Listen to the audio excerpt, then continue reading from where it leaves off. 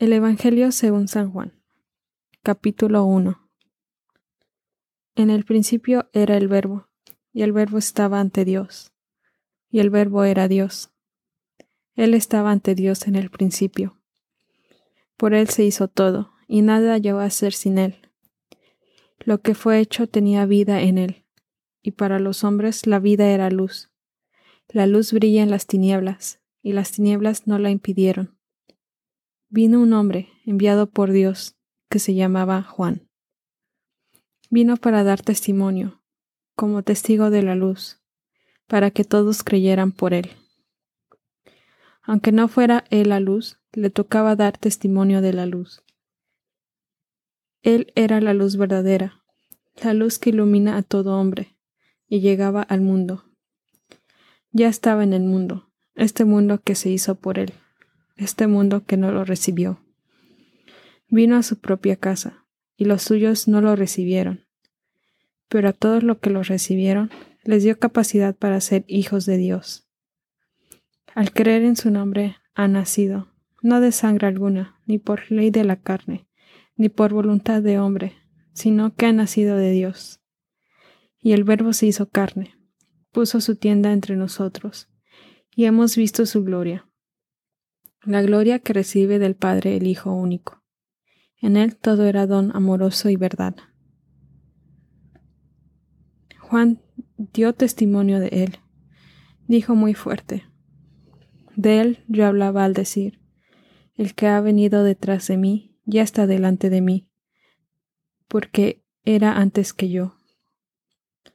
De su plenitud hemos recibido todos, y cada don amoroso preparaba otro.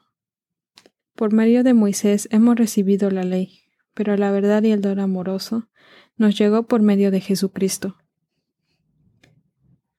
Nadie ha visto a Dios jamás, pero Dios Hijo único, el que está en el seno del Padre, nos los dio a conocer. Este fue el testimonio de Juan, cuando los judíos enviaron sacerdotes y levitas desde Jerusalén para preguntarle: ¿quién eres tú? Juan lo declaró y no ocultó la verdad, y declaró: yo no soy el Mesías. Le preguntaron: ¿quién eres entonces? ¿Elías? Contestó: no lo soy. Le dijeron: ¿eres el profeta?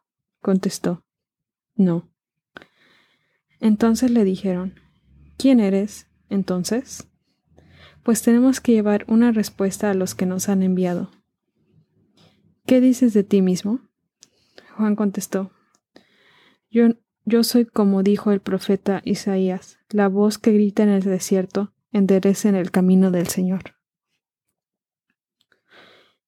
Los enviados eran del grupo de los fariseos, y le hicieron otra pregunta: ¿por qué bautizas entonces si no eres el Mesías, ni Elías, ni el profeta?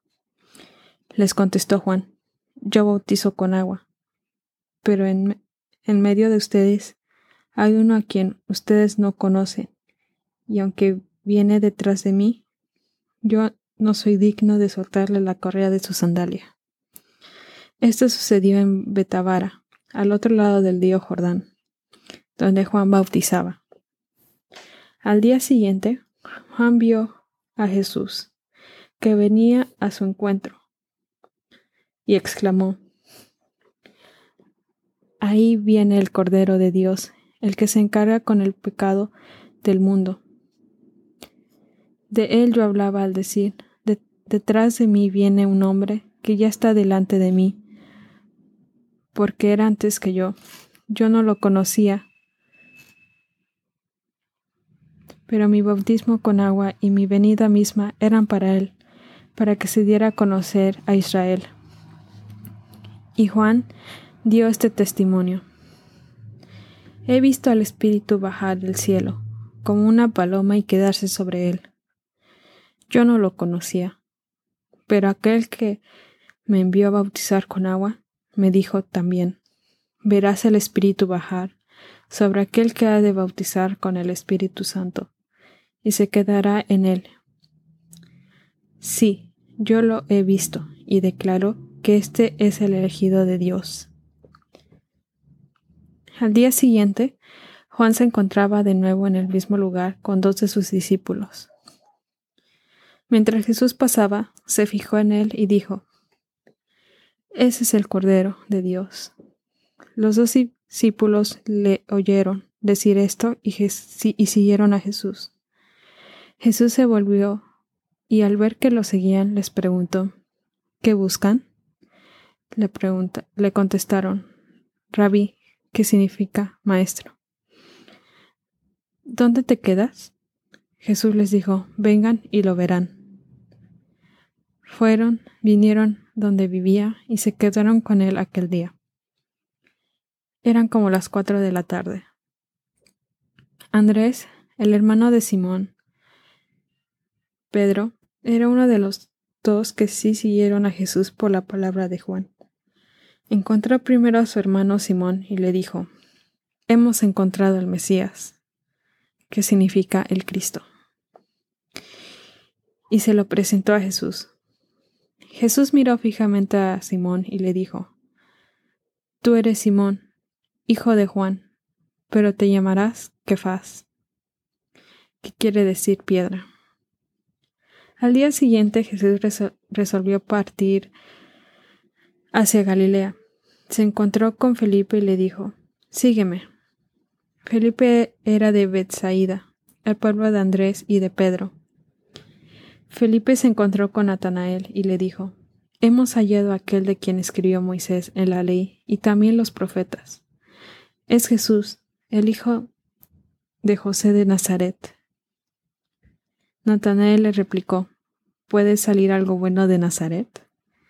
Felipe le contestó: «Ven y verás». Cuando Jesús vio venir a Natanael, dijo de él: «Ahí viene un verdadero israelita. Este no sabría engañar». Natanael le preguntó: «¿Cómo me conoces?». Jesús le respondió: «Antes de que Felipe te llamara, cuando estabas bajo la higuera, yo te vi». Natanael exclamó: «Maestro, tú eres el Hijo de Dios, tú eres el Rey de Israel». Jesús le dijo: «Tú crees porque te dije que te vi bajo la higuera. Sin embargo, verás cosas mayores que estas. En verdad les digo que ustedes verán los cielos abiertos y a los ángeles de Dios subiendo y bajando sobre el Hijo del Hombre».